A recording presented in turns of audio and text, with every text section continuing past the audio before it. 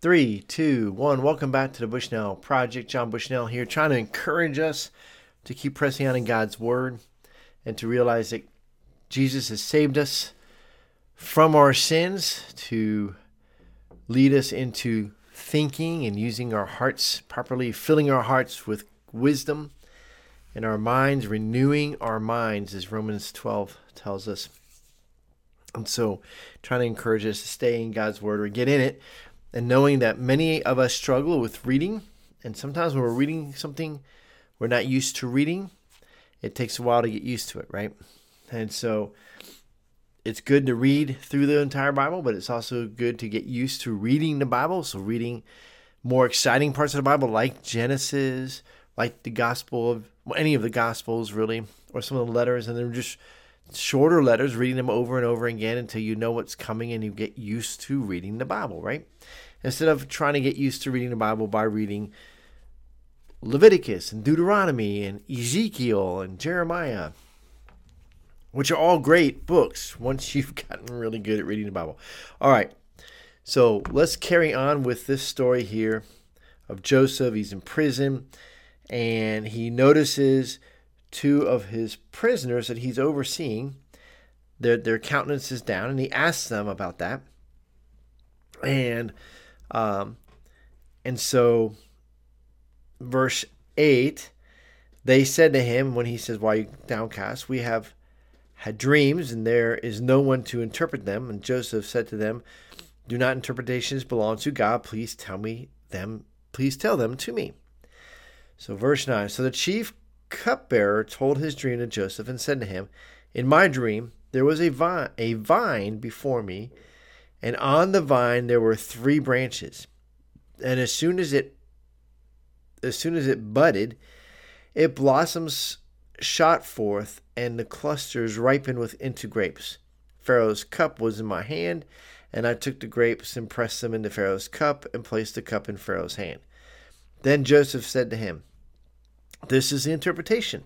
The 3 branches are 3 days. In 3 days Pharaoh will lift up your head and restore you to your office, and you shall place Pharaoh's cup in his hand, as formerly when you were his cupbearer.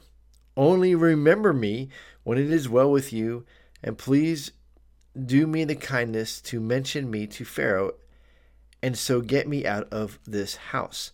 For I was indeed stolen out of the land of the Hebrews, and here also I have done nothing that should put me into the pit."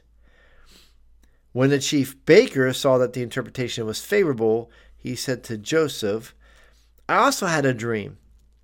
There were 3 cake baskets on my head, and in the uppermost basket there were all sorts of baked food for Pharaoh, but the birds were eating it out of the basket on my head." And Joseph answered and said, "This is the interpretation of the 3 baskets are 3 days. In 3 days Pharaoh will lift up your head from you and hang you on a tree, and the birds will eat the flesh from you." Oh, joy. That doesn't say that. I said that. All right, so let's wrap up this chapter, verse 20. On the 3rd day, which was Pharaoh's birthday, he made a feast for all his servants and lifted up the head of the chief cupbearer and the head of the chief baker among his servants. He restored the chief cupbearer to his position, and he placed the cup in Pharaoh's hand. But he hanged the chief baker, as Joseph had interpreted to them. Yet the chief cupbearer did not remember Joseph, but forgot him. All right, so let's pause here for a second. We'll dive into chapter 41 to end the week. But here's what we can get from today, right?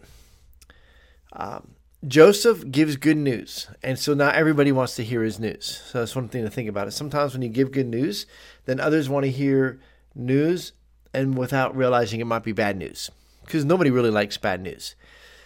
So it is interesting that in this, that the first interpretation that was asked of him was the good news. Imagine if it had been the other way around. The cupbearer may have not wanted to have Joseph interpret his dreams. But it turns out the cupbearer goes first. His dream interpretation has a happy ending. Baker's does not, and they come true.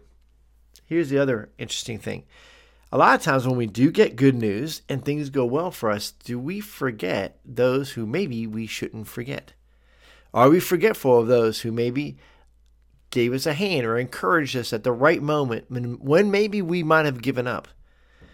And in that moment of maybe giving up, we didn't give up because of this one person, and now we're moving forward and we're doing really well, like the cupbearer, but we're forgetting Joseph, who interpreted our dream. How is that possible? They're human, just like you and me. Who are we forgetting? Think about this. When we have an opportunity, if you get a raise at work, if you get a promotion, if you get a good grade, think about, did somebody encourage me at the right time when maybe I would have given up?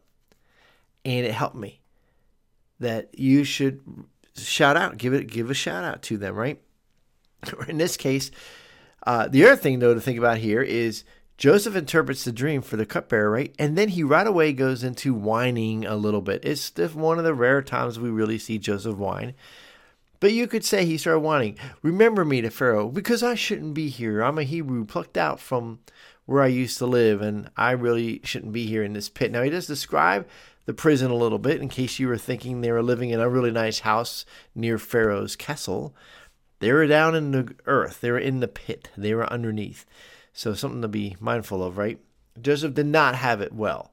And he's getting kind of tired of not having it well, knowing that he's unjustly where he is. Yet, he still presses on with what is before him.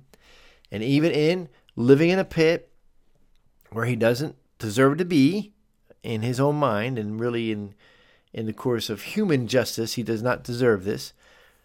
And so he's pressing on with all that he has.